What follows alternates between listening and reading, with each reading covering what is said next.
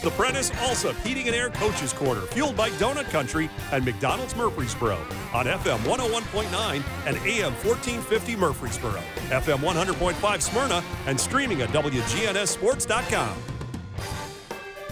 The Coaches Show is brought to you by Parks Auction Company. Let their team of experienced and professionally trained staff utilize the auction process to sell your property. Find out more at parksauction.com. I'm Danny Brewer. I am extremely pleased to be joined now by head basketball coach for the Siegel Stars, Matt Rigsby. Coach, how are we this morning? We're good. Good morning. How are you, sir? Oh, I'm quite well. You know, I mean, it's a wonderful day. I know it may be raining a little bit, but hey, we got basketball going on. It's Pegasus Day at Gulfstream Park today, so we got lots of big stakes races. So, man, I'm super excited about that. But let's talk about something else exciting. The Siegel Stars, 19-2. Now, of course, I'm superstitious as the day is long. But I don't want to jinx it, but 19-2, you got to be happy with that, Coach. Oh, absolutely. I mean, I'm proud of our kids, and if I jinx it, you jinx it. It's not our fault. What goes up must come down at some point. We talk, every other Saturday here about how tough our district play is, and all the great coaches in this area and everything else. So, we'll keep our thing is just keep stacking wins. That's what the guys have kind of took up on, and that's been their rallying cry here lately. Very good. Okay, so let's talk about something, understanding how to win. Because in today's basketball world, it's different, I mean, I think this far as from, say, 5 years ago, 10 years ago especially, it's different. Do players today understand how to win basketball games, you think? There is definitely the quote, the basketball IQ. I mean, that definitely comes into play.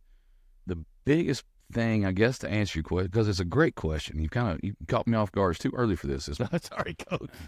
And it's getting the guys over the proverbial hump of, maybe say you have a talented team, or maybe they know they're good and what their capabilities are is, they may know it, they may feel it, they may believe it, but they need that first big win to let the light bulb go off. And, right. Oh, okay, Coach was right.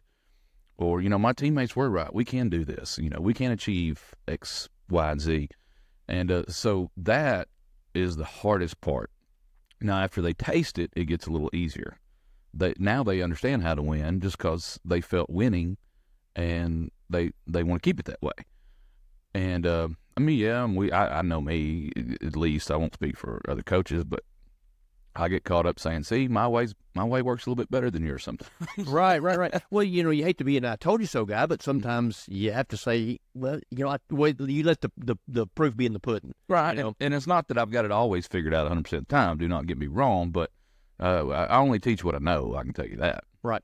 And one of the things, I guess, whenever I talk about understanding how to win, sometimes I think players get too caught up in the possession and not necessarily in the game. And I think that can be the downfall of teams. I saw it this week where you can't always think about going down the court and I got to score, but what it takes to win the basketball game is, I think, that is something that maybe has gotten a little bit lost in today's society of basketball. Oh, absolutely. I mean, I'm such a huge free throw guy. When we miss a free throw, it drives me insane. I'm pretty sure I got that from my father because he'd always yell at me if I missed a free throw. Hey, son, they call him free for a reason. But, right. I mean, that is the opposing team is giving you an opportunity to score unguarded.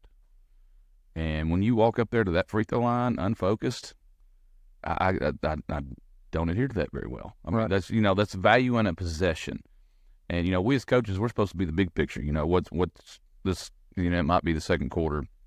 What's the opposing coach going to counter with, coming out in the third quarter or whatever. We're supposed to see that. All these kids don't. And because they're out there running around playing hard. But they don't have to see the big picture. But you mentioned the word possession. Focus on that possession, whether it's offensively or defensively. And we still struggle with that from time to time, to be honest with you. We can waste a possession or two here and there. Right, and I think that kind of goes without saying it. They are high school kids. But what you want your team to understand is the value of the possession and how that possession can help you win the basketball game, because ultimately that's the goal. Case in point, big win at Riverdale, road district win last night. we missed 4 dunks, 4 wide open dunks, and that was basically about the only thing I discussed in the locker room post game. And okay, say the score was a little closer, say the score was a little tighter. You wasted 4 possessions. Right. That can't happen. Yeah, because if you're getting to the rim to dunk, then you could lay it in, and then that's 8 more points. 8. 8's a lot, and that's what I told him. I said, how many games in your from City League, Junior Pro through AAU through since you wore a Siegel Stars jersey have you lost by 1 point or 2 points? Right. 8's a lot. 8 is a lot. 8 is a lot. Okay, so when we talk about big picture, let's talk about a kid you have, Carter Webb. I think you've nominated him for Mr. Basketball. Talk about that kid and his big picture. Correct. Carter Webb, we did nominate, Siegel High School did nominate for Mr. Basketball. I think his statistics and his work ethic shows nominating him was definitely the right choice. So, he had 21 last night. I think he had 20, 21 at Blackman in a big win Tuesday night. So, and that's just, he's averaging 22.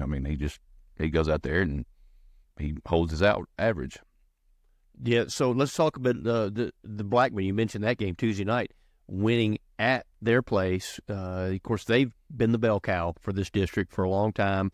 Barry Wortman, 600 wins. All that stuff speaks for itself. Understanding what you're getting into when you go over there, and talk about how proud you are of your team for coming out of there with a victory.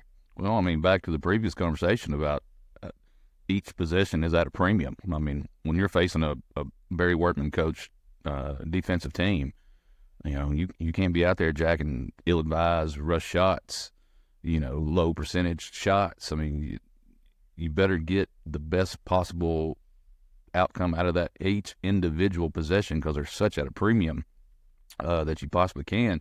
And we were fortunate enough to get out there with a win.